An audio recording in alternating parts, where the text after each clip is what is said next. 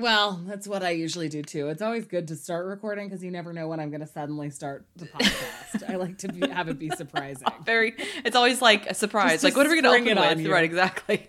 Welcome to the Wildly Tarot Podcast! Welcome to the Wildly Tarot Podcast! Hi, Esther. Hi, Ollie. I sprung it on you this week. Yeah, I finally have an excuse for my pandemic brain, and that's because our podcast is now officially half vaccinated. Yay, we are half vaccinated. And by the we, I mean we you. are half vaccinated, I mean I am fully vaccinated. Esther isn't at all. I'm still at home every day. You will be soon. We'll see. Can you believe in Korea they were doing in a town full of old people, they were doing a escorted vaccination car, like with police and sirens and all this stuff, like to the vaccination sites. And I'm like, who is gonna rob the vaccine truck? Nobody. That is very, very fun and extravagant and whimsical. And I'm here for it. It's almost like the Olympic torch. Like they just have a police escort of just like one guy with one suitcase being like, here's 50,000 doses of the vaccine. I was like, okay, first of all, there's so many CCTVs in Korea. You can't really steal anything and get away with it. Like, you cannot. You can't. Like, pee on the street. I don't know why you'd want to. I don't know why that was it still happens. It still happens. You can do things, but it's just like people are going to see more than what you had anticipated, possibly. But it's just like, why do you need a police Maybe escort? It's to make people excited. Maybe they're trying to, like, amplify the joyfulness. Instead of a parade this year like we would usually get, it's like a police escort of vaccines. Yeah, exactly. It's still during your Lunar New Year break, so it's like, sure, this is a holiday festive celebration. We're so festive here. But anyway, yay. We're excited. It's happening. Apparently California is doing a really good job. Yeah. I don't know. There's probably Californians who do not feel that way. But I work in education. My county was super easy to get an appointment into. And you will be there soon. And so will all of our listeners who want one. Yes. And everyone should get one because even though I was so tired yesterday that I met with one single student and then canceled the rest of my appointments because I needed to fucking sleep. I've heard about the second. It's still dose. worth it. It's more exhausting to your body than the first one. So drink lots of water. I had heard of all sorts of crazy sort of symptoms, and the only one that I really had was like my arm hurting, which is normal for any vaccination for me, and just like being super wiped out. What did your tattoo hurt? Like, did the skin get more sensitive? Just questioning, because no, I heard that was like a thing. So my tattoo is 12 years old. Okay. So it's like, I don't think that it's new enough for any sort of reaction. Okay. We'll take it like that. Because I've had so many other illnesses since then. I did see that article though about how it was like creating all these autoimmune responses for tattoos, but also my tattoo is 1 inch by 3 inches. So if something happened, you maybe not would recognize it. It's like, yeah, I maybe wouldn't have noticed. It's very small. In fact, when you said, did your tattoo get weird? I literally was like, oh yeah, my tattoo. Yeah. Oh yeah, I do have one. So if our listeners are vaccinated, have been vaccinated, and your tattoos get a little sensitive, got weird, it's okay. It's not just you. And my sister is the only other person who like I talk to regularly who had been fully vaccinated before me. And she has a tattoo, but it's just one single letter. Oh. So she has 1/4 of the tattoo that I have.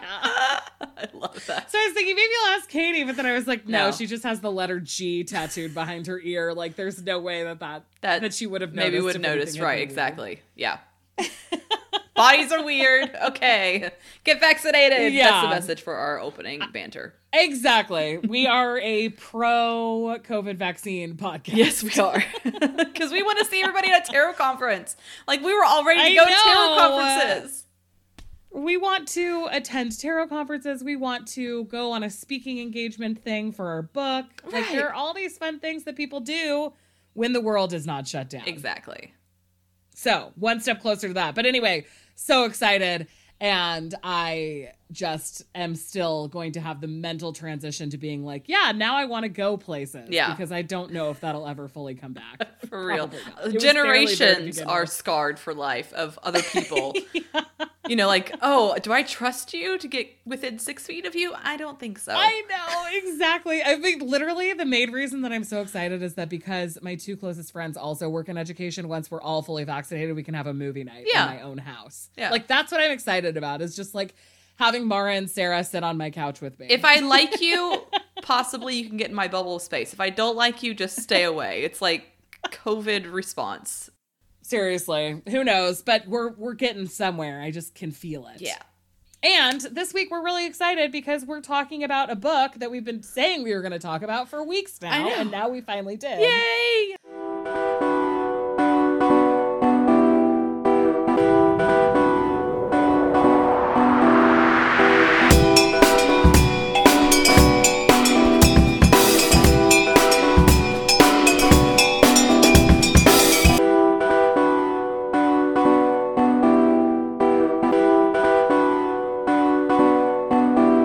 So, because it's a book week, we have learned our lessons. We're not going to attempt to answer any questions. Absolutely not. Every single time when we first started doing books, we would still try to answer questions, and it was like 2-hour-long episodes. It was not conducive for a podcast.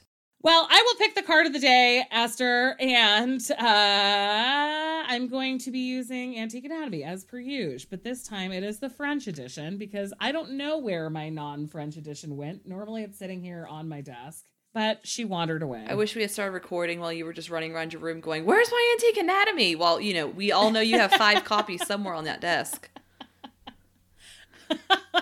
There are only 2, but there are 4 different decks of Claire's on the desk. I wasn't wrong, technically. And our card for this episode is Judgment. Oh, okay. A judgment. Interesting. Cool, we'll take it. Yeah. That's fine. And then I guess we'll also start with our announcements. Our pre-orders for the book are still going. Yeah. We are going to start sort of like campaigning for pre-orders in the next couple of weeks. So we have some pretty cool stuff that we have lined up for that. And like extra content and stuff like that. Yes. So if you are pre-ordering the book, make sure that you're screenshotting that pre-order so that you can save it for later. And if you go to the link in our Instagram bio or in the show notes, there is a link to the bookshop.org version where you can pre-order our book, or you can do it on Amazon. Because of, capitalism, Amazon works better for algorithmic reasons. Yes. Bulk ordering reasons, like basically our publisher can see the trend. And so that's really helpful for connecting with Amazon. But we also know with ethical reasons, why people would not want to use Amazon. Yeah. So we have a link to the Quarto page where it has like links for Australia, the UK. Different options. Yeah, that's true. Like any part of Europe where it's much easier for you to order the book through there. So definitely check all the links out in the show notes. They will be helpful if you're looking to not use Amazon. Exactly. Good point. Thank you, Esther. You're welcome. That's what I was really trying to say. That was judgment coming through. Being awkward about how it works better for the algorithm. It's weird because like we created the bookshop.org because of moral reasons. Right. And then it's like, oh, but Amazon is like kind of the way that most people are tracking this. But then also apparently other book retailers don't appreciate having people direct everyone to Amazon. So Esther's right. The Quarto page, blah, blah, blah, blah, blah. Who knows? This is something that we're new to. Anyway, there's my judgment. Yes. And also I think that's our only announcement though, probably. Yeah, we have lots of, I guess we have lots of interviews coming up, so be excited about that. That's exactly what I was going to say. We have a lot of interviews coming up, which is super exciting. And if you're somebody who thinks that you would be interested in being interviewed on our podcast, especially if you can send us copies of your stuff. Not especially, but It does make it easier. Reach out to us. We have a page on our website about scheduling an interview with us. So we would love to talk to more interesting creators. You don't have to give us stuff for free. That's mostly a joke. Like 97%. What is wrong with me? Esther, why am I talking still? It's okay. So yeah. I need to get a grip. Okay. Get some grips. Patreon supporters.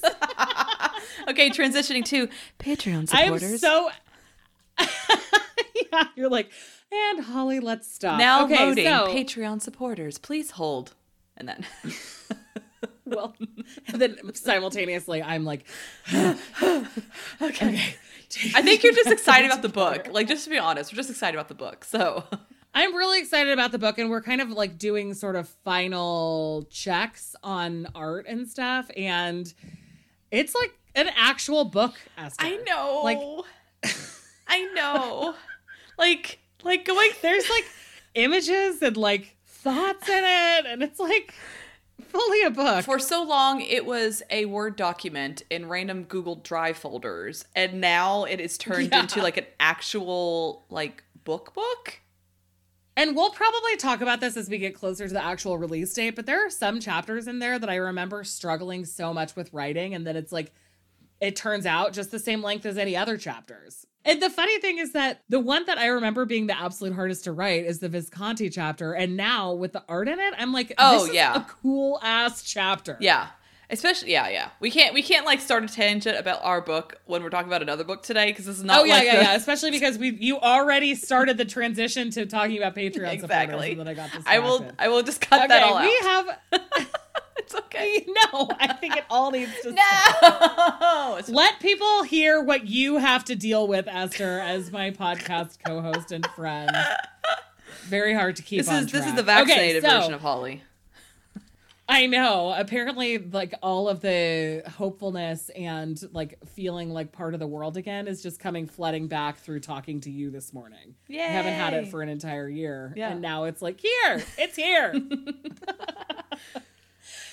Okay, so we have one new Patreon supporter this week, and we are so appreciative of the support.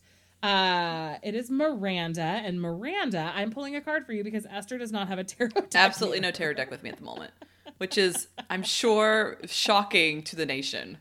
Yeah. And Miranda, your card is the Knight of Pentacles. Ooh, I like the Knight of Pentacles. I'm not going to attempt to say it in French. Good job. I will make an ass of myself. Yeah.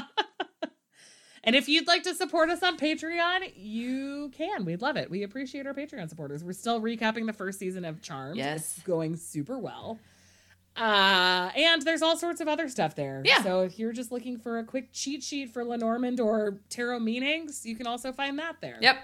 And Esther is slowly but surely uploading all of our major arcana little mini episodes to Patreon, available for anybody just through the Patreon website. So if that's something that you're looking for, you can go there too. And I apologize to all of our patrons for the notification, because I can't control it, but you can turn notifications off. So if it annoys you, you can turn us off. No, don't turn notifications off. I'm just saying, I don't have the you power. You are projecting because you don't like notifications. I hate notifications. This is 100% projection. I don't care about notifications. That's good. I was like, there's going to be like 6 emails in their inbox tomorrow morning when they wake up about... Everyone's going to hate They're going to hate. They're going to be like, what's going on, Esther? So, anyway, I would turn them off if I could. No. That's projection. Okay. Well, I'm trying to be helpful. I love you and appreciate that about you, but I don't think anyone else cares. Or watch us get like 15 emails. Facebook posts about people being like, there's nothing worse than a notification on Patreon. All right. Anyway, do you want to talk about this book or what? Yes, let's talk about it. Let's talk about it. Okay. So this week we are reviewing Tarot, No Questions Asked, Mastering the Art of Intuitive Reading by Theresa Reed, the Tarot Lady. The Tarot Lady. That is her handle on everything, all of the things. And this is just a brief bio of Theresa Reed, because she's written a whole bunch of books that we've reviewed at least one of. I think we've reviewed 2. Before. Did we? Yeah, I think we've reviewed 2. Or at least we talked extensively about the astrology one, and then actually reviewed the Tarot for Troubled Times. Changed my life. Yes. Okay, so Theresa Reed is a tarot veteran who's been doing tarot professionally for over 30 years. She's the author of the tarot coloring book, Astrology for Real Life, and the co-author of Tarot for Troubled Times. In addition to reading the cards, she loves teaching and runs several classes on tarot and astrology. Her philosophy is, the cards tell a story, but you write the ending. She loves yoga, whipped up feasts in her kitchens, cats, hip-hop, and her husband and children. You can find her at www.thetarotlady.com. Excellent URL. Yay! So... Esther, do you have the synopsis in front of you, or would you like me to? Where's this? Is there a synopsis on the book itself? Like the back page? I think on the back page, yeah, if you can access that. Maybe. Depends on... Oh my gosh. Forward introduction. Nope. Title page. Nope. Let's see if back cover. Back cover. Nope. Don't have it on the e-version. Hey, we tried. We did. Okay, the short synopsis is, it's not enough to memorize the meanings of the tarot cards, and you can't do a reading with a workbook by your side forever. You need to hone your intuition. Without a comfortable connection to your sixth sense, tarot readings become cookie-cutter interpretations. In Tarot No Questions Asked, you'll explore the basics of intuitive tarot reading, how to read the cards in a perceptive, sensitive fashion, and interpret them without questions, backstory, or anything to go on. Using exercises and examples, Teresa teaches you how to see patterns and clues in the images that bring the cards to life. Tarot sizes and journaling prompts throughout will help you embody the energy of the cards, see the story they're telling, and learn to trust your gut. So, I think maybe we'll do the level of reader that this is appropriate for, and then some gut reactions, then move into structure and strengths and weaknesses. Yes, perfect. Yes. Okay, so what was your gut reaction? Okay, no. What am I talking about? I just laid out our structure and then completely changed it. Okay, level of reader it's appropriate for. That's what comes next. Esther's like, I don't think I can handle this version of Holly. What is going on? I was just like, all of a sudden we laid out the outline and then she started the last one. And then I just immediately backtracked. Okay. So the level of reader, I definitely think this is really good for an absolute beginner reader as well as like a beginner intermediate, like looking to go pro reader. Like it's very beginner friendly / intermediate, like pushing, if that makes any sense. I thought that it was really cool to I don't know what I'm trying to say. I do know what I'm trying to say, but I'm just like not able to formulate words apparently yet. But I agree with you. It feels kind of intermediate level appropriate in addition to beginner appropriate, because I do think it's super approachable, has a lot of good, very, very beginner information in there. But then there's also like some really helpful tools for more of an intermediate reader, including a whole section about wanting to go pro, which Esther kind of alluded to, that I thought was super great, because I do think that people want to a lot. Mm-hmm. Like we've definitely been asked about that. And we've also gone through phases where we were selling readings. Yeah. And I think that like kind of formalization of that is a really helpful thing to kind of consider. I mean, Teresa's from the United States, and so some of the stuff about like LLCs and stuff is going to be maybe more specifically US based, but there's also good advice for like what you'll actually need to create like a more professional feeling business thing, and that's all in a whole entire chapter about it, which is super cool. Yeah. And then also I think that the tarot sizes themselves are helpful, and I think people who are just like maybe like, you know, after the pandemic you haven't been reading as often and now you're suddenly like not as confident with court cards or whatever, like stuff that you used to feel pretty clear on now feels less clear after a little bit of a break. I think that a lot of these exercises could be like super, super great ways to feel reconnected with each card. And there is a tarot size for each of the cards. Yes. So that's also kind of nice. And that way it sort of reminded me of the Michelle T Modern Tarot, where all of those cards have like spells and activities associated with it. And it kind of felt similar to that with all of the like very helpful suggestions of what you could do for each card. Yeah. Which I appreciated. Okay, so that's just sort of our gut instinct. I already kind of... Not gut instinct, that was our... What level of Now reader? we'll talk about the structure. Esther's like, Holly, you are so wrong. We have an outline that we made together. I know. Normally I do it on my own, so it's okay if I just kind of go off books because Esther didn't know to begin with. I don't really pay attention because she's the one that's kind of leading the ship. And then today the ship is like going off course like the Titanic. And so I'm like, let's bring it back. Let's bring it back. Okay, so I thought that the structure was pretty interesting, mostly because while there is such a huge focus on each card, that section felt really like shortened compared to how much I got out of the other two sections. Yeah, it felt very, even though it was going mostly through like definitions, like reading like uprights and reversals, it felt very concise and not overwhelming. Yeah. Even with the tarot size with it. It's not like just one, on my thing, it didn't look like just like 1 page or 2 pages. It didn't seem like. No, so for every single card, there's 2 pages. And a little bit of, for most of the minor arcana, there's like some space on the second page where, I don't know if it's intentionally done or just kind of the layout, but where you could write in your own notes. Okay. Which I really liked. I can show you what it looks like as an example. Oh, thank you. Did you notice that they were using Pamela Coleman Smith's deck?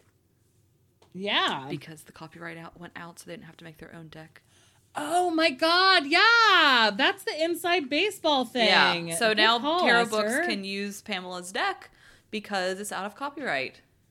Yeah, so that was before. The only tarot books that could really use Rider-Waite Smith were published by US Games or willing to shell out big ol' bucks. So there are all these books that we've really loved who have had other decks used throughout because of copyright issues. Yeah. Some of them have had their own self-created decks and they've been kind of weird looking. And you're like, why did they use this weird-ass card for this book? And then you think like, oh, they couldn't get the original RWS. So, yeah. Anyway, I just thought I'd mention that because I'm confusing. Like, now we need to get to that those is cards. Such a good point. Yeah. Yeah, exactly. Which also in other books, it can be a little bit confusing because they'll describe something that's happening on the page or in the card. And you're like, not in this version. But yeah, so like this is a spread for a minor arcana where it has like all of the space on the second page that you can write. I don't think it's on purpose. Yeah. It's just kind of the layout. But that's still nice. But it becomes really nice because it makes it even more sort of like adaptable to your own needs. So and it looks like a pretty wide book itself. It's not like a thinner book. Does that make sense? No, it's very substantial. Here it is next to Queering the Tarot because I brought that down. Okay. Oh yeah. Okay. Yeah. But the basic structure is that it's broken into 3 main chunks. The Tarot Basics, which is kind of like about the deck itself and then about each card. Intuition Basics, which is like a full chunk of just like ways to hone your intuition, a lot of which I think we'll get to when we kind of go into each section individually, is stuff that I really love. Some of it's stuff that we already do and that we've talked about before also, but some of it's stuff that I hadn't really considered that I really liked. And then the biggest section is the road testing your skills section, the third part. Yeah. So that talks about how to read, like methodology stuff, sample readings, some additional tarot sizes, and then the whole section about going pro is also in there. So this feels weird, but also kind of relevant because the Queen's Gambit just was out last year. There's like a whole genre of books that came out in like the 70s that were like people walking through great chess games and like what happened and whatever. That's why it feels relevant to me. But my friend Brie, hey Brie, sent me a used book that she found in a bookstore of a similar thing, but with just tarot readings. Like it's an entire book of just tarot readings and how to interpret the cards together. And that happens in a lot of tarot books. Like I've seen it before, but I think that I like Teresa's voice so much that reading it in this setting felt more conversational, and I really like I got a lot out of that section. Right. And it also made me think like that's one of the biggest like positive feedbacks that we get about the podcast is that hearing people walk through a tarot reading is really helpful. Yes. And I never had really put two and two together that's kind of what we're doing, and that's what the books are doing too. Yeah, because sometimes when you read like the logical thought process of a different writer going through how they're reading the cards and things like that, it does get kind of confusing or you don't exactly see their viewpoint. But Teresa's voice is very consistent and very friendly and very warm and inviting, and I think that really brought out and enhanced her readings in the book. So that was really, really nice. I like that. Yeah, totally. I just think that her voice is really like you can hear it. Yes. Like it's a definite point of view, and I think that that's really neat. Yeah. And that's we'll get to it when we talk about the intuition section. Yeah. Was there anything that you wanted to touch on specifically about section 1? Not really. They're like section 1 being the basic card meanings themselves. Just specifying. Yeah. Not really. A lot of the card meanings for me wasn't anything like new or revolutionary. Yeah, revolutionary is what I want. I was like, revelationary is not the proper tense. That's not a word. That's not a word, but we can make it a word. But it was nice to see the conciseness, because sometimes with any sort of meanings, when you're looking at meanings, it can kind of get convoluted or confusing, but the water can kind of get a little muddy. But the way that Teresa was able to convey them, it wasn't like that at all. So I think using an example, like I'll use strength because that's what I open to, but it starts with the description of what the card looks like and what it kind of means. It's not a keyword structure at all. Like, you're not going to flip to the strength page and be like, oh, here's the keywords about strength. So it talks a little bit about what the card means. And then there's a section, and this happens for every single card, where it's other ways to look at the card. And so that's not just like, if you don't read reversals, you could still use that section, obviously, because that's part of the idea of not using reversals specifically, is that you're able to get this information even if it's upright. Right. But it's still helpful. And then the really neat things for each card are the how to embody the energy of the card section, the questions to ponder section, and then the tarot size section. So for strength, the how to embody the energy of this card says, the next time you find yourself facing a significant issue, take a moment to tap into your own inner strength. Find those reserves of power within yourself. Yes, they are there. Tell yourself, I've got this, because you do. That strength is probably a bad example, because strength is like so very straightforward. Literal. Yeah. So there are some where it's like not quite so obvious. Right. But the question to ponder then is, when have you felt stronger than your challenges? And the tarot sizes are where I, again, think that the strength really lies, no pun intended, because the tarot sizes are a little bit more out there. Like, they're not kind of about just like, what is this card specifically? They're pushing you a little bit harder, which I think is what it takes to bring this to sort of an intermediate level book. Because the tarot size is both the strength and the magician have the infinity symbol above their heads. This is a symbol of endless energy. How is the power of the strength card different from the magician's, and how is it the same? And I think that that's really helpful, especially because when you're sort of like, you feel a little bit confident, but there's still those cards that you're like, these feel similar. Right. That can be really helpful in clarifying the differences, is like really digging in there. Like, I'm thinking maybe about this, maybe we should look at the swords, because that's such a good example. 5 and 7 of swords are often cards that people are like, I don't really get the difference. Oh, right, like, right. They seem so similar to me. Yeah. So the 5 of Swords tarot size is, grab all of the 5s out of your tarot deck, even the majors, including the cards that can be broken down into 5. For example, major number 14. 5 is considered a severe number. What are the challenges in each 5, and how have you worked through these challenges in your life? So that brings the 5 of Swords to be more about the 5 more generally, rather than the feelings of like grabbiness and selfishness and like collecting information and all of that stuff. Yeah. And then for the 7, I was going to mention, like, in that practice is also done, I believe, for all the pages and the aces as well, where you grab all of those and you kind of compare. And I believe it's actually done with all 8 of those cards as well, where you kind of compare the energies of all the pages and all the aces together, and all the aces, to see kind of that energy. That would even be helpful for me, because sometimes there are moments where I see a page and I'm like, I oversimplify it in my head to being similar to the aces. Yeah. It's easy to do because they're both like about beginnings. Yeah, it really helps with that differentiation and like on the spot moment when you draw a card and you're like, oh fuck, there's a page. What do I do with this page? Because the page is like the ace, but it's not like the ace. What's wrong? You know, so it kind of helps you get into that practice of seeing how they can be different but similar. And I do think that in some ways the court cards are really, really strong. Yeah. The weak part of the court cards is the gender associations. But I think that that's just like a way that people get kind of stuck on court cards. And she does make the point to be like, this doesn't have to be gendered, but then within each court card, the language still has a lot of the gendering, which is understandable, because I was thinking, oh yeah, in Queering the Tarot they don't do that, and then I was looking back through Queering the Tarot, and for the court cards they do that in Queering the Tarot.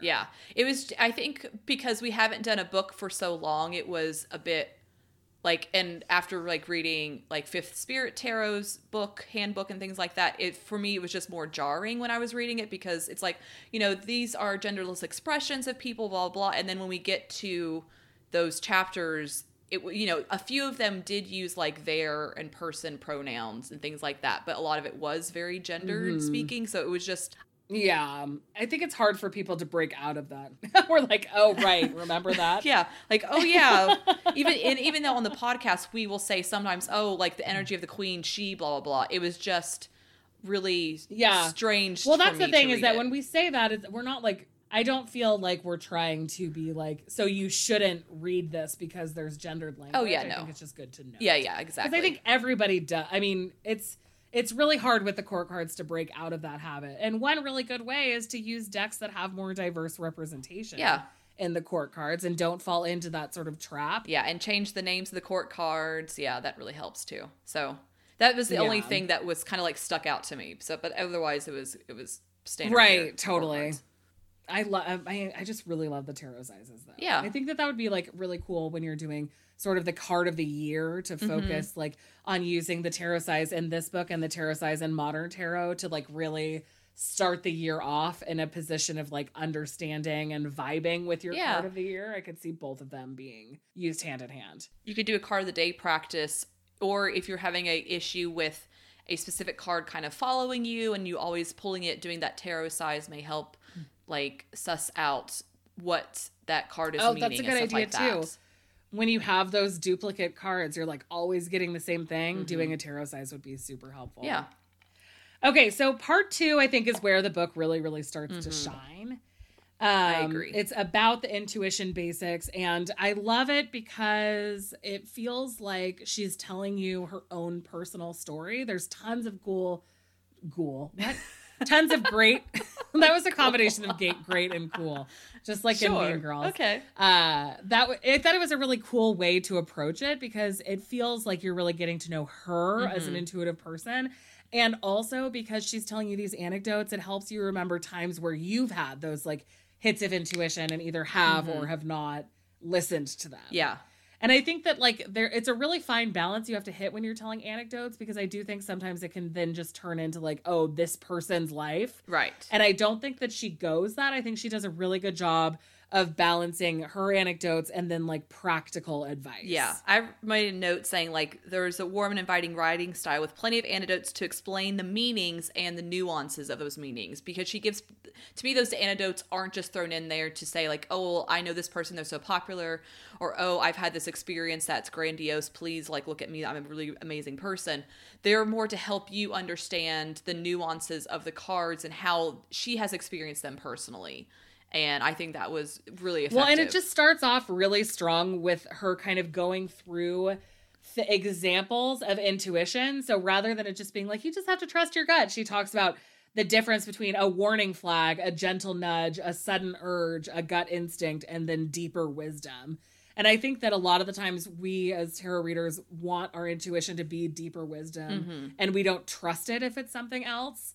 Which I think is valuable, because I do think that humans have flawed gut reactions sometimes, and there's a lot of like preconceived notions that can feed into them. But if it's not about somebody else, you know, warning flags that you're seeing are a form of intuition. And, you know, a sudden urge to do something or to stop doing something, take note of those things, because those are also examples of intuition. And I just like that sort of broadening of the idea of intuition to not just be about that like internal, super deep, esoteric wisdom. It can also be like day-to-day basic stuff. Yes. And in these examples, she's not even using tarot cards. It's just about like intuition more generally. Yeah. Which is cool. Yeah. And then she talks about clairvoyance, clairaudience, and clairsentience. Yeah, she did a really good job introducing, I don't want to say newbie concepts, but like if you're new to tarot community completely, like these things that you'll hear, like not like a glossary terms of definitions, but like you will hear about the clairs in the community. Not all people will have them or experience them, but you will hear about it. So it's kind of like a nice like introduction to things that you may experience or hear about, and kind of preparing you to, you know, either accept that into your practice or not accept it, if that makes any sense. Right. But I also super, super like that there's so much anecdotal stuff in this section. Yeah. Like, I think that that's really this is a really good place for it because the idea of the clairs is not that in depth. Like, she's not teaching us how to be clairsentient. Right. But by using the examples, you're like getting to know her a little bit better and also seeing these really cool examples of just sort of like day-to-day things that can be really helpful with this. Yeah. Although there's also a murder that happens in that section, which is very dramatic. Can we talk about the fact that she has predicted so many people going to jail in this book? I know. I'm like, Teresa, maybe you need to be reading for different people. I just thought that was so funny. I was like, okay, is this going to be another person going to prison next week? Like, so. Yeah. Well, but I do think that it's interesting to note that because if she's been reading for over 30 years, she started in the 90s when tarot was like much grungier. By the 90s, it was sort of after everybody had cards in the 70s where there was this huge tarot resurgence. In the 90s, it was like either like very specific communities. Like think about the tarot decks that we talked about in our book even that came out in that era. It's like the 90s is just Mother Peace, basically. So it's like very, right? Am I misremembering Cosmic that? Tarot, No, it came out in 19... Cosmic Tarot was in the 80s. Cosmic Tarot came out in 88. Yeah, 88 Mother Peace came out in 80. Like 80. Yeah. Yeah. But still, I think, so that means that we don't really have anything that came out in the 90s in the book. No, yeah, because we were like trying to find something that kind of stayed around from that era, and we couldn't find anything that kind of like resonated. Okay, but I era. think that also is like sort of speaks to my point. So good job, Holly, for bringing that around. High five us. Okay. Because it's kind of like if there was this huge resurgence in the 70s and 80s, and because all of those like sort of classics, Aquarian Tarot, Morgan Greer, all that stuff was coming out in the 70s. And then the 80s had some more niche decks. And then the 90s was just kind of like people were using those past decks and it was back underground a little bit. And there's a little bit of that like Times Square in the 90s fortune reader thing. Yeah. Like that kind of is the vibe that some of her anecdotes are telling, where it's like sort of grungy, like she's doing readings in like flop houses and stuff like that. But yeah, this is the first time there's like one of those sixth senses, because I'm worried that because I barely talk to anybody anymore, the minute that we start like being out in the world, I'm going to get party girl voice immediately and just like be croaky for a year. It's fine. Okay, but then she transitions into the intuitive tarot reading and starts talking about like using the imagery on the cards. And this is why it's so nice that Rider-Waite Smith is not copywritten anymore. Yes. Because she can use the 9 of Pentacles as the example, and you can look exactly at the one that she's talking about. And so she goes through that card as like, here's all the little things you may notice about it when you're doing an intuitive tarot reading. Like maybe you should look at the snail on the ground and think about how maybe this card is telling you to slow down, which I can totally see with the 9 of Pentacles, but I don't ever read it that way. Yeah. But I guess it's true if you have like achieved these goals, maybe slowing down to actually live in that achievement is a good thing to do. Yeah. I will say this is a very RWS heavy book. So if that deck does not necessarily resonate with you, you can still use it, but just be aware that some of the imagery that she focuses on is RWS based. So just be aware of that. Yeah. And I know that like that's also a transition that we've really had since writing the book, is that like there is a whole genre of tarot readers who goes and reads so much into tiny artistic decisions that were made by Pixie Smith. Yes. And after writing the book, it really feels like sometimes that doesn't necessarily need to happen. Yes. Like there are some things that don't seem, as crucially important. Right. I think a lot of it has for us more to go towards like the esoteric meaning behind a snail, because people can get caught up. That's like true. That. It's not like the everyday and what stuff. A snail symbolizes. Exactly. Like, with the snail and esoteric meanings from like Etia or whatever his name is. Exactly. And I guess that's a really good point. In this setting, it's perfect because it's about just like the most basic understanding of a snail. Yes. If it was then like, oh, well, the snail in the Bible is blah, blah, blah, blah, blah, blah, blah. And then you're like, no, it wasn't some Kabbalistic like meaning of a snail, but you can see the snail and say like, it's a garden. There's a snail there. We're supposed to be slow. Yeah. Exactly. Yeah. And I don't want to like do page by page, but there are a lot of really cool things that are happening in here because there's also a whole section about like the idea of meditating and I feel like we've gotten questions about this too, because people really beat themselves up about meditation a lot. Yes. And since we say like, you know, it can be helpful to start off by meditating and then people are like, I'm terrible at meditating.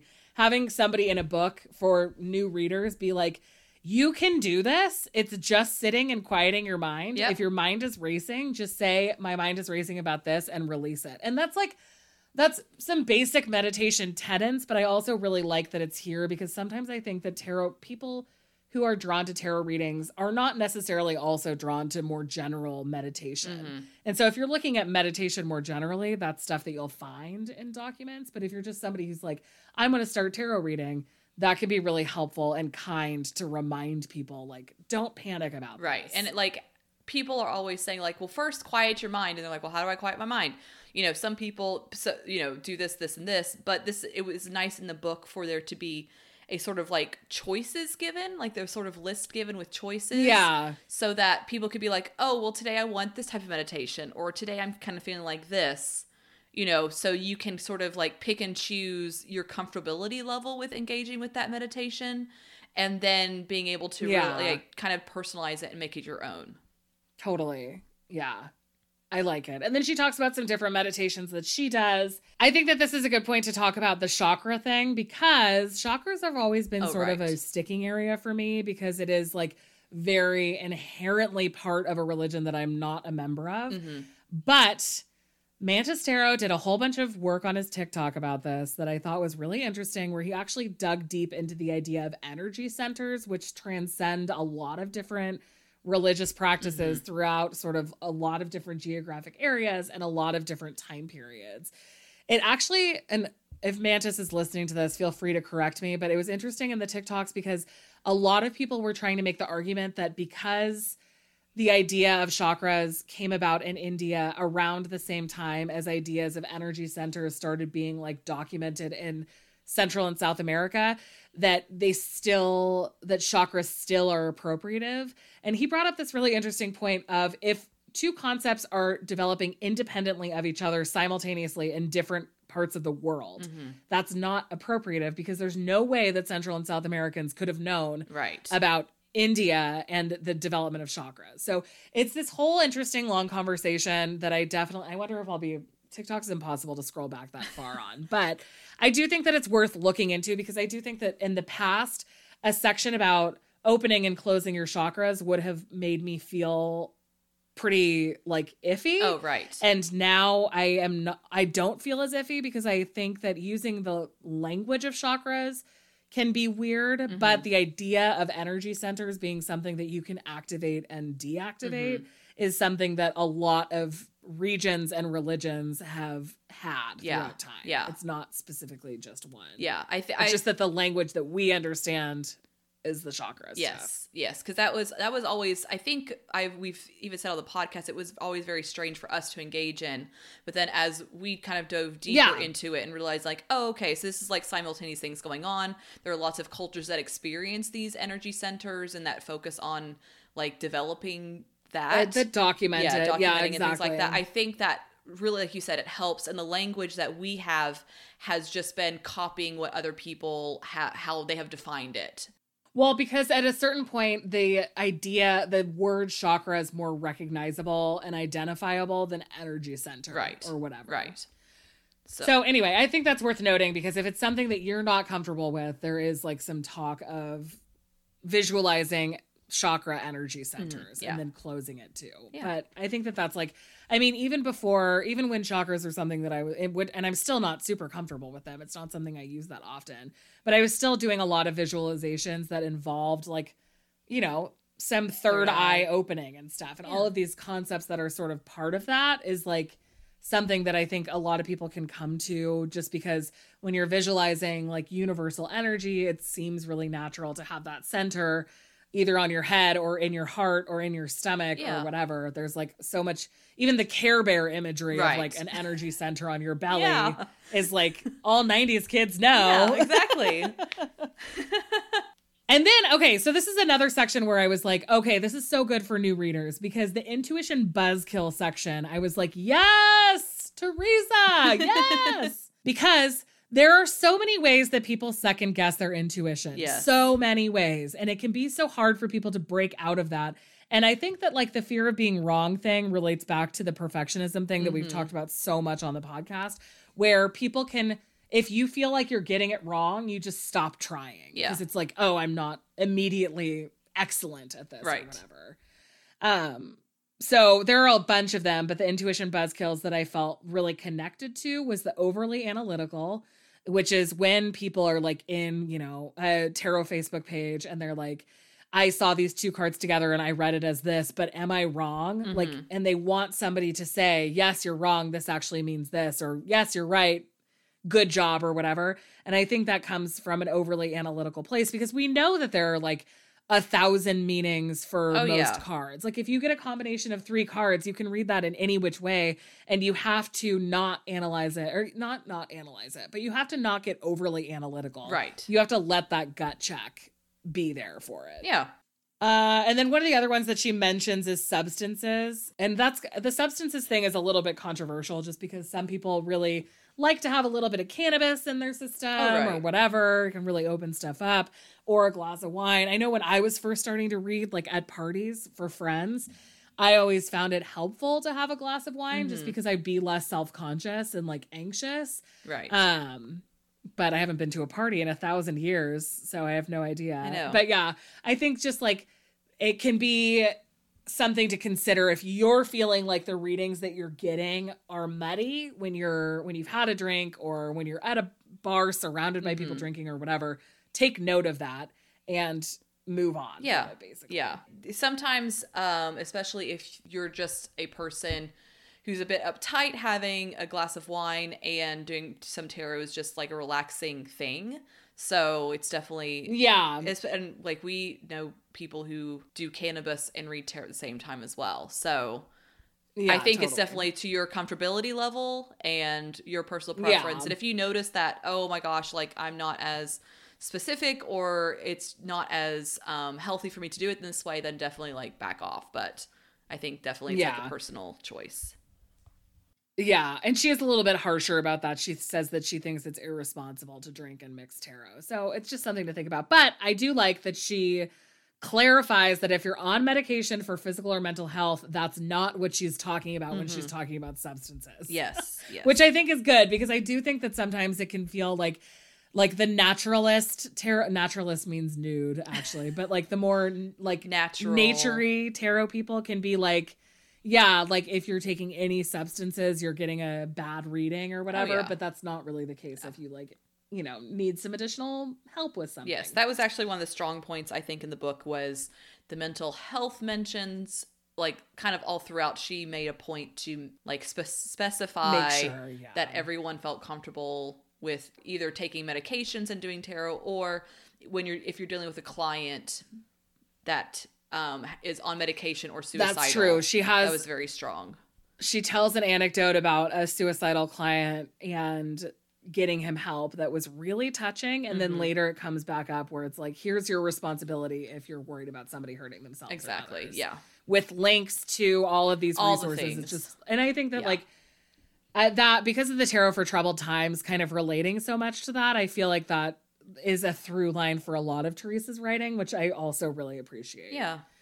And then there's more exercises. So the Hone Your Intuition section also is really, really cool. There's a bunch of different ideas for ways to hone your intuition using cards themselves.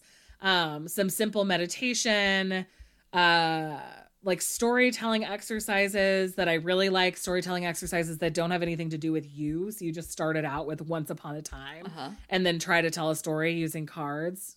Yes. The one that I also really liked was the tarot size for the, what am I trying to say? Celtic cross spread. Oh, yeah. Because you and I, we've talked a lot about how we don't ever do Celtic crosses because it's just so many cards. Right. And a lot of the times you just don't need that level of reading.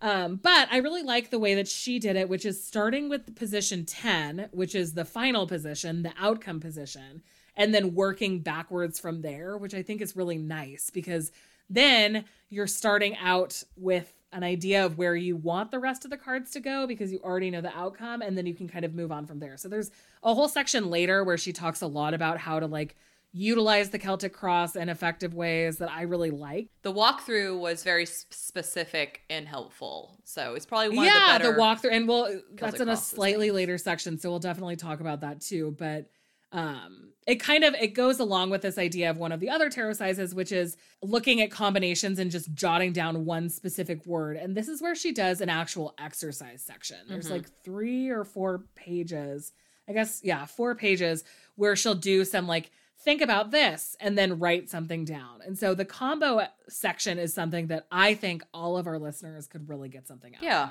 Yeah. So it's like coming up with 1 or 2 words about the 3 of Pentacles and the Ace of Wands or whatever. And then you just have to come up with 1 or 2 words about what that could mean. And for her, that means promotion, the Ace of Wands and the 3 of Pentacles is sort of like new responsibilities within an organization. But all of them are kind of cool. And then the next one I like even more, actually, and that is a scenario and then pull cards to reflect that scenario. Oh, yeah. So the like 8, you're attending a Jay-Z concert. And then the cards that she gives are 4 of Wands and 3 of Cups because she's a big fan of Jay-Z. You're having a great time. There's all this celebration. You're having so much fun.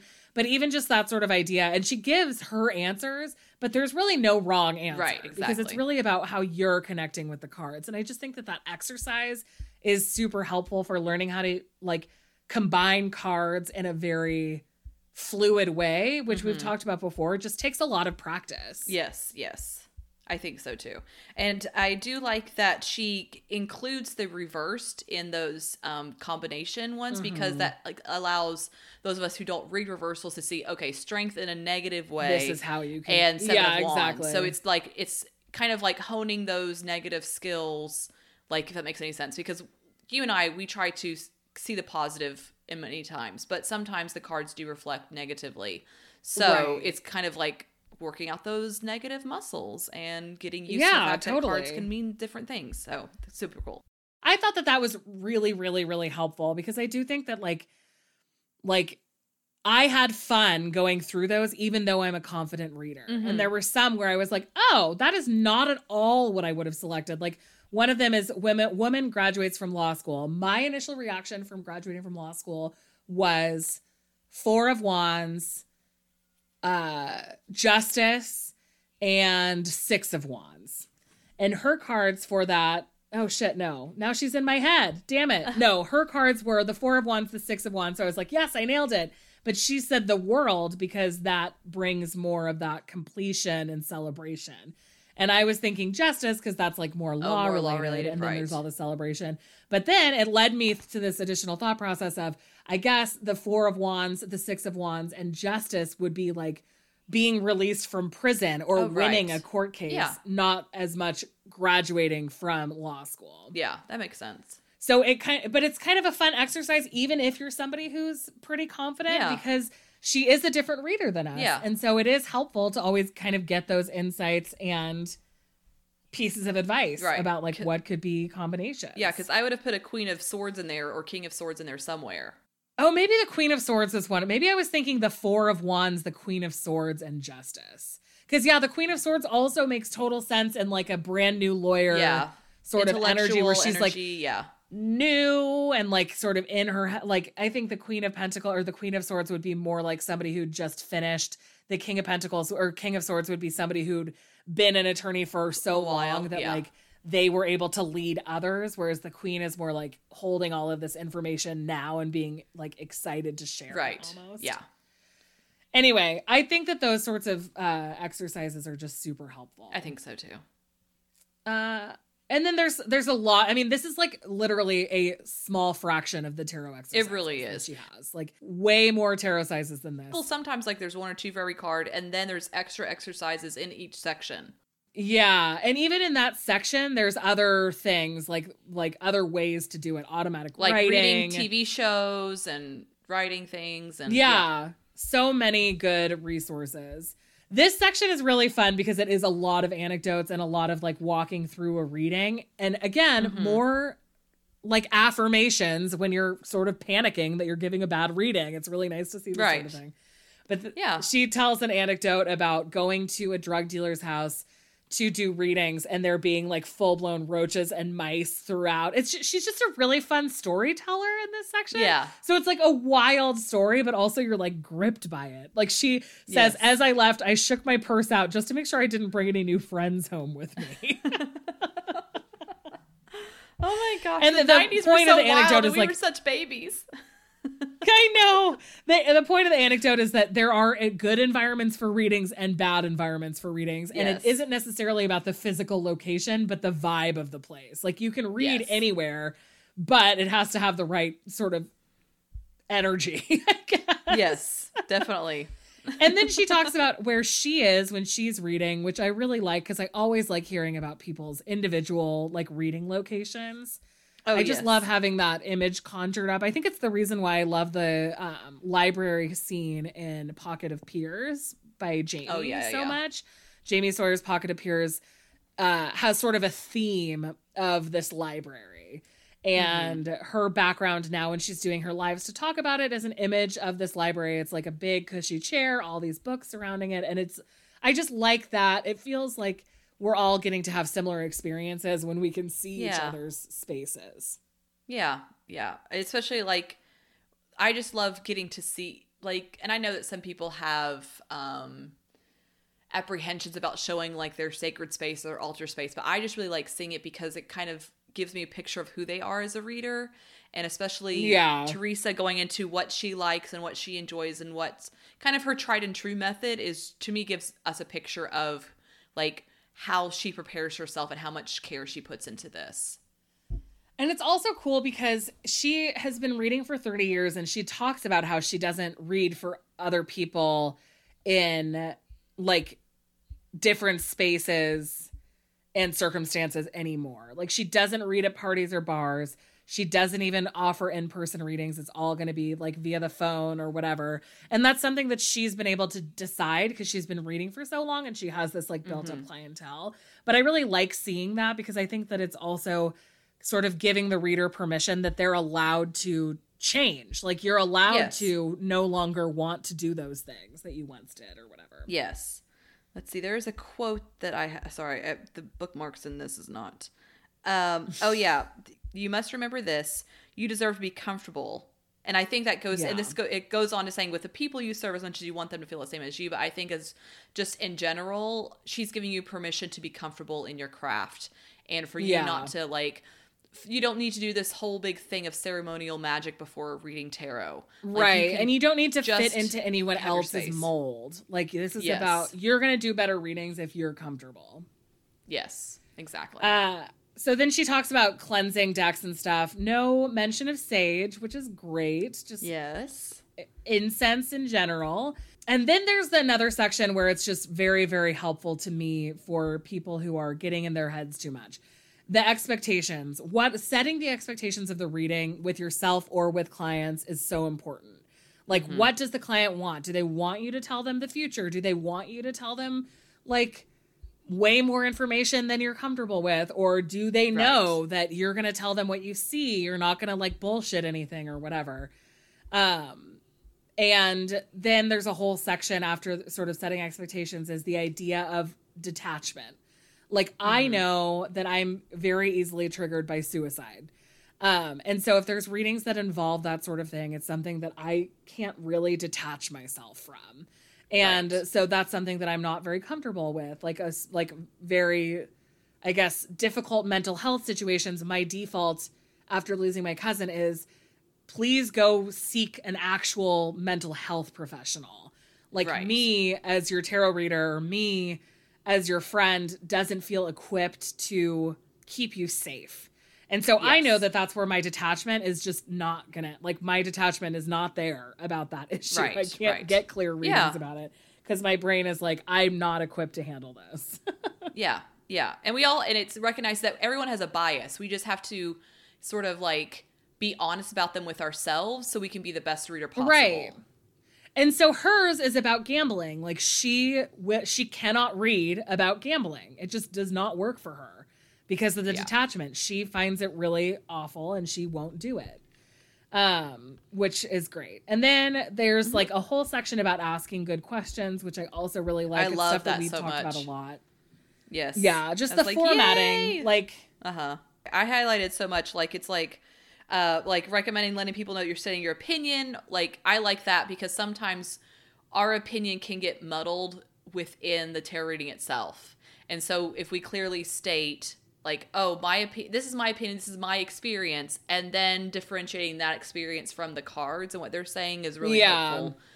It kind of helps with that whole bias thing. And then also like whole question section was like, I will is not useful. Should I is not useful. Yes or no is not useful. It kind of like it helps you cross off like what types of questions you accept and also how to kind of reformulate them, which is kind of what we do on the podcast. Right. And seeing them listed is really, really helpful. Yes. Because sometimes we just know like, we don't want yes or no questions, but then you start thinking about it and you're like, oh, that was a yes or no question. I just didn't realize it because it was like long or whatever. Exactly. So like, what do I need to know about blah, blah. I think that's what do I need to know about the energy of the situation? Or like, I think that we use that one a lot on the podcast. Or what can I expect? Or what can they expect? Or what can I do? Yeah, exactly. Or, or how can I do And actually, that's this? a section that we didn't talk about. It's at the very beginning. She talks a little bit about how, like, now there's this whole movement away from predictive tarot. And she kind of, like, chides us, not us, like, specifically, but the more general us of, like, don't be so cautious about saying tarot isn't for fortune telling that you're, like, insulting people who use it that way. Like, you might not use it that way, but that's still completely valid, which I appreciate also. Yeah. So then there's the whole, or maybe that's just, I guess that is the next section. That wasn't at the beginning at all. That was just now. She talks about that a little bit. So then she starts talking about readings, and she has a lot of really fun ways that you can do little mini readings with friends and stuff like that. But the strength of this chapter for me was truly the Celtic Cross. I thought that this was such a helpful way to look at the Celtic Cross. Yes. Because not only does she go through, like, this is what all the different sections are, but also then slightly later in the chapter, maybe in the methodology section, she says, maybe look at these two cards together. Like, maybe, where is that? Hold on. I just want to find it so I don't get it wrong. No, those are all tarot sizes. Where she's like, these two cards in the Celtic Cross, try reading these two together. Yeah, I can't find it. Where did it go? But yeah, there is the Celtic, you've laid out the Celtic Cross, now what? There's like the initial scan stuff, but then there was also something where she was like, okay, here it is. Okay, this is the part that I found the most interesting. So for those of you who are unfamiliar with the Celtic Cross, it's 10 cards. And so in this section, the other card pairing section, that's what I found so interesting. So it says, like, pair positions 3 and 4 to give you an idea of what has created this moment in time. So 3 and 4 are the foundation of the problem and the recent past. So I like looking at those two specifically together as joint cards to think of like, what's created this problem or this moment? Like, what can you know about that foundation and the recent past to move forward from it? Then it says, if you compare positions 4 and 6, see what you're leaving and what's on the way. For example, if you pull the 6 of Pentacles for position 4 and the 5 of Pentacles for position 5 of Pentacles for position 6, you'll see a financial setback, such as losing your support. So rather than getting stuck on the 4, 5, 6 line, look at the 4 and the 6 to see sort of like the immediate past and the immediate future. But the one that I like the most is the pair position 7 and 9, and you get a glimpse of how the querent is thinking about their situation. So position 7 is the querent in this moment, and position 9 is the hopes and fears of the querent. And when you ignore the other stuff that's around that, you get a better vision of like what their goal is rather than like the surrounding elements or what else is happening. It just becomes more of an idea that then once you do this, if the 10, which is the outcome for the situation, feels not positive, you can say, okay, well, here's you at this moment, and here are your hopes and fears. Because now we're just looking at 7 and 9. And where can we then do a more empowering spread off of that to figure out how, with your current state and your hopes and fears, how can you get to an outcome you actually want? Right. And I think that's so strong because typically when you just see the Celtic Cross and I see hopes and fears, but you're reading hopes and fears in like the 7, 8, 9, 10, essentially. And it's like, well, the hopes and fears of what? The hopes and fears of the person in the future, in the situation, the hopes and fears of the person now. Like, so reading it specifically with that 9 and that 7, reading them together sort of like specifies that hopes and fears into that one specific card. And you're able to get, I think, a better feeling and energy of the reading entirely than just like the overall hopes and fears over the entire spread, if that makes any sense. Exactly. And then but she says, like, if you take 7 and 8, you could see how the environment is supporting the person or not. So then again, removing, sort of like making these dual card combos within the larger spread gives you way more insight. And that's not something, because I don't do the Celtic Cross, that I'd really considered that much of. And so I really appreciated that. And it made me want to kind of do a Celtic Cross just like more regularly, just every once in a while, just for simple things, like nothing too, because I think maybe that's also the problem that I've always had with the Celtic Cross, is that it always felt so like important. Yeah, exactly. Like critical moment, you know? And so thinking about it as something that you can use for almost any situation, just lightheartedly, because you can just focus on like 2 of the cards within it and then use the other cards for additional clarification if you want, or whatever.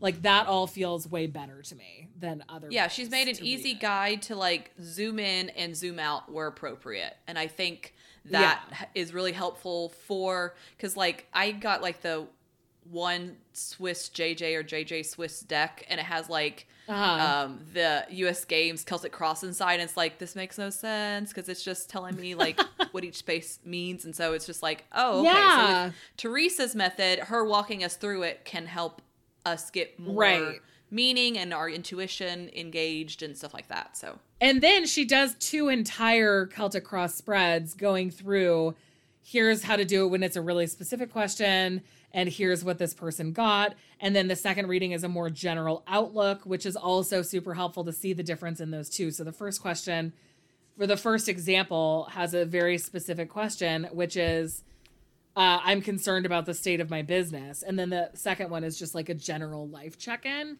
But I think that in both cases, it's really helpful to read through what they're saying, basically, what's going on with it. Yeah. Then she goes into some numerology and significator stuff, and like what happens if you get a progression, which is her term for if you get the 2, 3, and 4 of a suit or whatever. Like what does that tell you in a reading if you're kind of like on this pathway? What it means if you're getting all court cards, what it means if you're getting jumper cards. I feel like the all court cards thing would be, oh, I'm getting all court cards because I'm a newbie and the deck is throwing me all the court cards to make me it's testing me. It's testing me. Exactly. Exactly. There's a whole section about what happens if you look and you're just like, none of this makes any sense to me at all. Like what you get some step-by-step things to get through it when you're looking at something and you're like, what? I'm sorry. What? Which I also really love. Yeah. Yeah. And then a whole bunch of information about if you want to, or if you're consistently getting stuff wrong, like what you can try to do. And she talked previously about how she regularly reorders her entire deck, which I really like as a cleansing method. Right. But that would be something you could do if you're just like getting stuff totally wrong. But the other thing is that I'm so bad. We've just talked about this on the podcast about writing stuff down. I'm really inconsistent with writing stuff down. And I know that that's like something I should do better about. And I don't think that she's saying you have to write everything down, because then if you get something wrong, maybe it ends up being right later. But one of the interesting things that she says is that it isn't necessary. If you're consistently like, wow, I was way off, it's not necessarily that the cards were wrong as much as that you were misinterpreting the cards. And so if you write stuff down more regularly, which is a good reminder to me, again, you can sense those things where it's like, oh, I saw this card as meaning this, when in this situation it actually meant this other thing. Right. Yes. Yeah. So, I mean, there's so much, there's tons more tarot sizes, a lot more exercises that you can do. And then she gets to the going pro section, which I also, I think this is this is the thing that makes the book sincerely unique, because we have lots of blog posts about that, you know, we've posted or given people about going pro, and we've had tons of questions about, like, should I go pro? Should I not go pro? This is, if you are even considering it for 5 minutes about doing anything professionally, read this section. Get this book, read this section over and over, because to me, this is like the best thing you can have in your pocket and at your disposal to kind of be able to discern whether you want to go pro or not. Totally.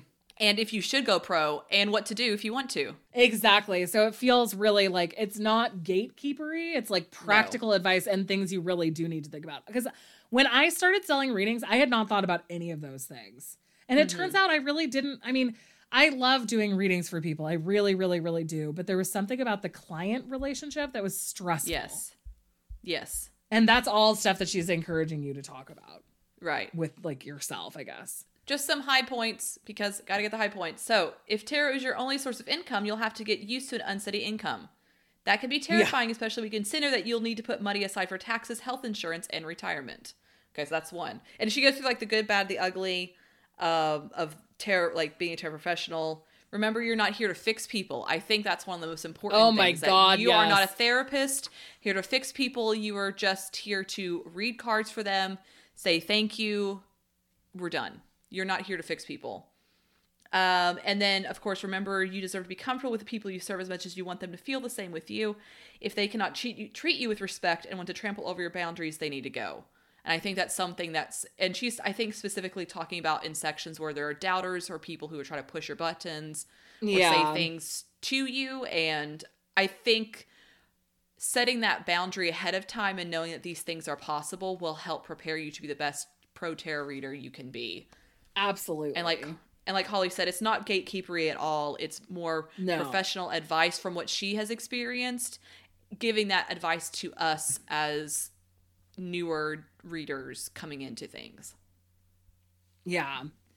And that's it. She has this really beautiful outro that I super love and would read the entire thing of, but I think that that's probably not necessary. But I just think that this feels like a very wise and helpful way to kind of dig into stuff.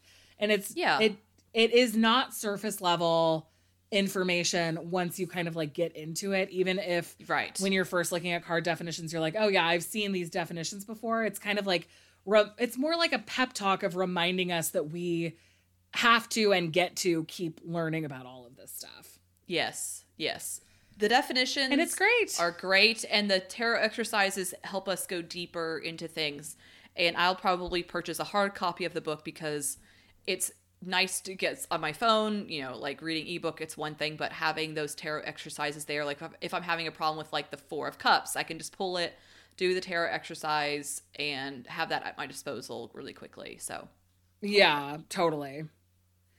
Awesome. I mean, I think that we kind of already touched on what we perceive the weaknesses to be. Is there anything else that you wanted to talk about, strengths or weaknesses? I think that we pretty much covered I don't think so. I think as we were going through the book, we kind of gave our feelings and did both. That's what it is. Yeah. Shocking. Not adhering to a structure? Us? Impossible. You could have guessed. But yeah, I don't know. I just really liked it. I also think that like one of the other books that we really, really, really liked was that one with the very 90s cover. Oh, I don't remember. But anyway, this one is like, Weiser did a really good job of making this look so like current.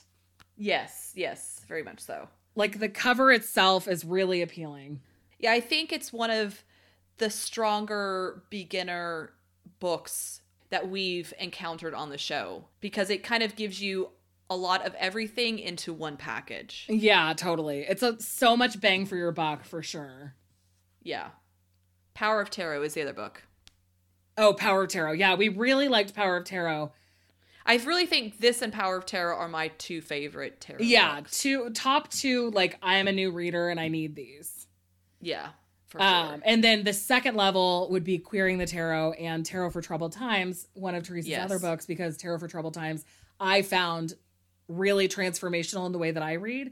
and Queering the Tarot is super, super helpful as well. So those are kind of like the tier 2, like now you're a tarot reader, get these books also. This is what to do next. Right, exactly. Someday we'll have to just actually review the like bigger, more gigantic like Rachel Pollack books. Oh, yes. But they're all so beefy that it's hard to get there. Yes. Also, at the same time, she was mentioning like books about the history of tarot, and I'm like, our book isn't listed there. Oh, well, no, I mean, well, ours isn't out yet. But one of the ones, I don't know if you noticed this, Esther, but one of the ones is the Encyclopedia of Tarot, that Stuart Kaplan series of books that is unaffordable and unavailable. Like, but one of the really cool things that we found when we were writing our book is that there are a lot of amazing tarot resources that are just not available anymore. And so we, in some ways, would like to think of our book as sort of bringing some of those resources forward to like being published now, because they're so hard to access today. Yeah, affordably, yes. Like the Stuart Kaplan book you can buy if you want to spend $400. Yeah, easily $300-$400. Yeah.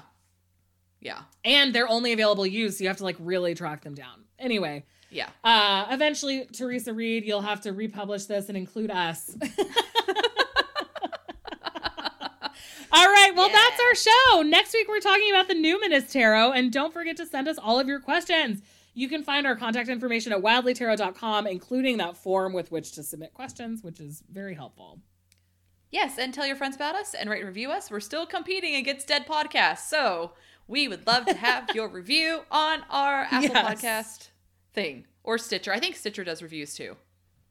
Probably. I don't have Apple Podcasts, so I just use my iPad when I want to give people reviews. Okay. You can also follow us on Instagram at Wildly Tarot Podcast, or join our Facebook community by searching for Wildly Tarot Podcast on Facebook. We also have a Discord community that the link will be in the show notes, as well as shit in our Redbubble shop where you can buy a certification for really, really inexpensively. We sold one this week. Yay! We're officially certifiers. And remember, go forth and tarot wildly this week. We love you. We love you. Thank you for bearing with us. Even though we didn't really stay on script the whole entire time.